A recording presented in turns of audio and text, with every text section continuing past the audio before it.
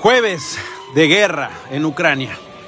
Esa es nuestra principal noticia. Además, México ve solución a través del diálogo en ese país. Se refiere al conflicto con Vladimir Putin. Ebrard responde a Blinken. El presidente López Obrador rinde cuentas exclusivamente a México, dice el canciller. Arturo Saldívar se va sobre los Calderón. Dice que Felipe protegió a la familia de Margarita Zavala en caso ABC. Comenzamos. Y lo hacemos con la guerra que ha empezado. El presidente de Rusia, Vladimir Putin, ordenó un ataque sobre Ucrania. En un mensaje a su nación, mientras el Consejo de Seguridad de la ONU sesionaba, Putin prometió represalias contra quienes interfieran en la operación rusa. Represalias que dice no se han visto en la historia. He decidido lanzar una operación militar especial.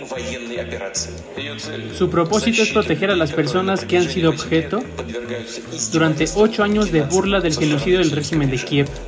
Nuestros planes no incluyen la ocupación de territorios ucranianos. Momentos antes de este discurso se reportaron explosiones en las ciudades ucranianas de Kharkiv, la segunda localidad más grande de ese país, pero también en Mariupol, en Kramatorsk y por supuesto en la capital Kiev. Las Fuerzas Armadas rusas aseguraron que atacaron bases aéreas ucranianas y no bombardearon a civiles. Sin embargo, Kiev ha reportado más de 40 soldados ucranianos muertos, aseguró haber abatido a 50 ocupantes rusos y hasta el momento no se ha confirmado la muerte de ningún civil.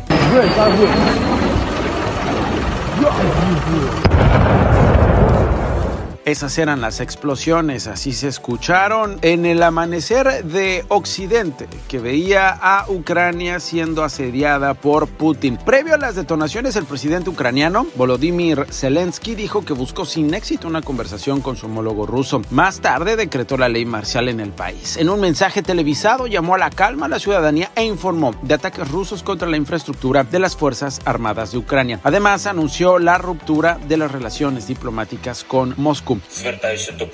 Me dirijo a todos los ucranianos que ahora se encuentran en tierra ucraniana. Que no cunda el pánico. Hagamos todo lo necesario para apoyar a las Fuerzas Armadas de Ucrania. Me dirijo a todos los ucranianos que se encuentran actualmente en el extranjero. Necesitamos de todo su apoyo. Ustedes son nuestra fuerza. Este es Antonio Guterres, el secretario general de la ONU, que llamó al presidente ruso a detener los ataques. Este conflicto debe detenerse ya. Lo que tengo claro es que esta guerra no tiene ningún sentido. A través de un comunicado, el presidente estadounidense Joe Biden sostuvo que Putin ha elegido una guerra premeditada que traerá una pérdida catastrófica de vidas y sufrimiento humano. Solo Rusia es responsable de la muerte y destrucción que traerá este ataque y Estados Unidos y sus aliados y socios responderán de manera unida y decisiva. Por cierto, el presidente Emmanuel Macron pidió a Rusia que suspenda de manera inmediata sus operaciones militares en Ucrania. El presidente del gobierno español, Pedro Sánchez, condenó la agresión rusa a Ucrania y afirmó que está en contacto con sus socios en la Unión Europea y la OTAN para coordinar una respuesta. El primer ministro británico Boris Johnson calificó a Putin de dictador y dijo que habrá severas sanciones contra la economía rusa. Corea del Sur se va a unir al resto de países que han optado por sancionar a Rusia por acciones en Ucrania. La OTAN, por cierto, convocó a una cumbre virtual de líderes. Por su parte, el presidente bielorruso Alexander Lukashenko, aliado de Moscú, convocó a los jefes del ejército tras el inicio de las operaciones rusas en territorio ucraniano.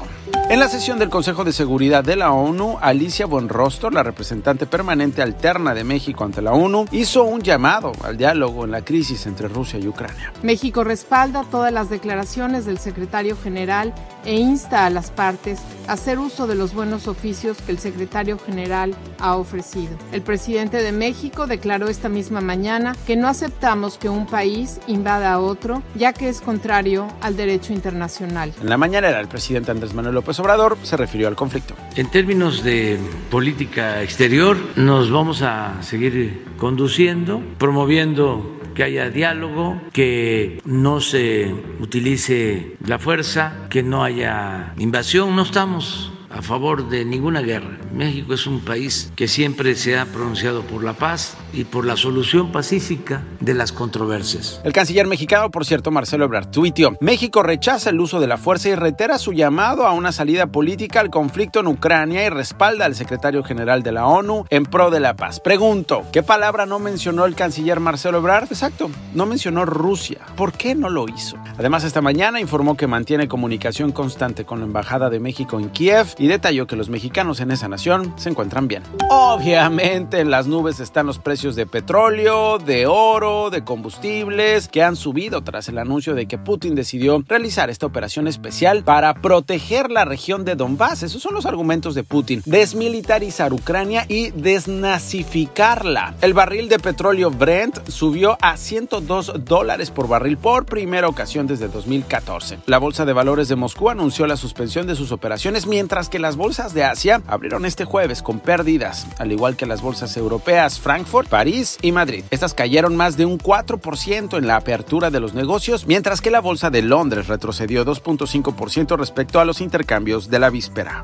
En otras cosas, el canciller mexicano Marcelo Ebrard contestó en una carta al secretario de Estado de la Unión Americana, Antony Blinken, que el presidente Andrés Manuel López Obrador tiene un compromiso de rendición de cuentas exclusivamente con los ciudadanos y las instituciones de México. Ebrard expuso que en el caso de los periodistas asesinados, el presidente de nuestro país busca que haya justicia y en ningún caso impunidad. No se rían. La vocera de la Casa Blanca, Jen Psaki, dijo que Blinken habló sobre la situación que enfrentan los periodistas en nuestro país, tomando en cuenta los hechos y los datos que se han recopilado. Escúchela.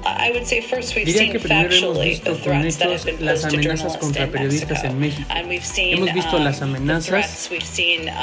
Esa es la preocupación que pienso que expresó el secretario de Estado en nombre de Estados Unidos.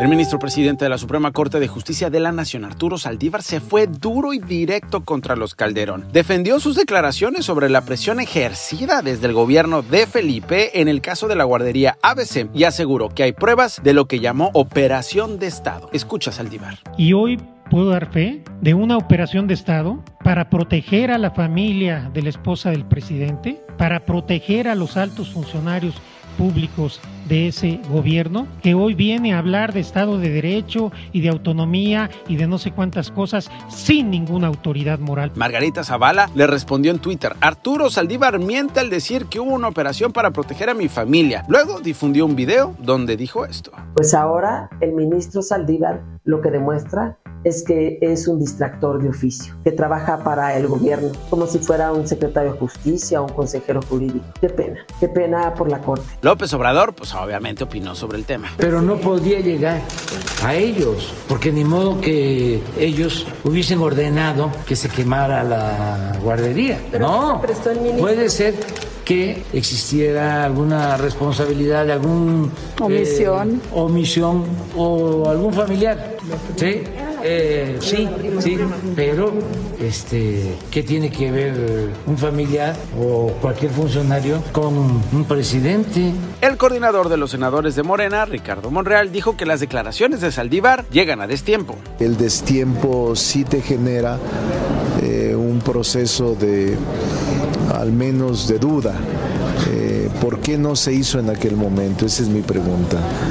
Y yo espero que esto que afirmó él pues tenga las pruebas. Antes de despedirnos, el pilón, por favor.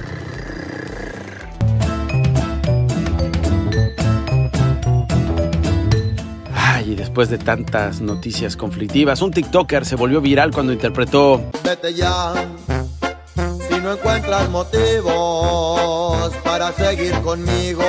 Esa de Valentín Elizalde en inglés. Algunos internautas compararon el cover con una canción de The Beatles. ¿Usted qué opina?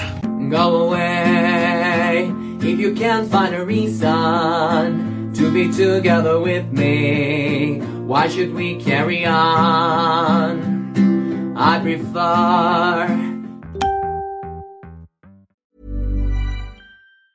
Hey, folks, I'm Mark Maron from the WTF Podcast, and this episode is brought to you by Kleenex Ultra Soft Tissues, your ally to help tackle your allergy symptoms this season. I love the change of seasons, but nobody loves pollen and all those other things floating in the air that make you sneeze during this nice weather. Kleenex Ultra Soft Tissues are hypoallergenic and allergist approved, so fight back against watery eyes and runny noses without worrying about irritating your skin. For this allergy season, grab Kleenex and face allergies head on.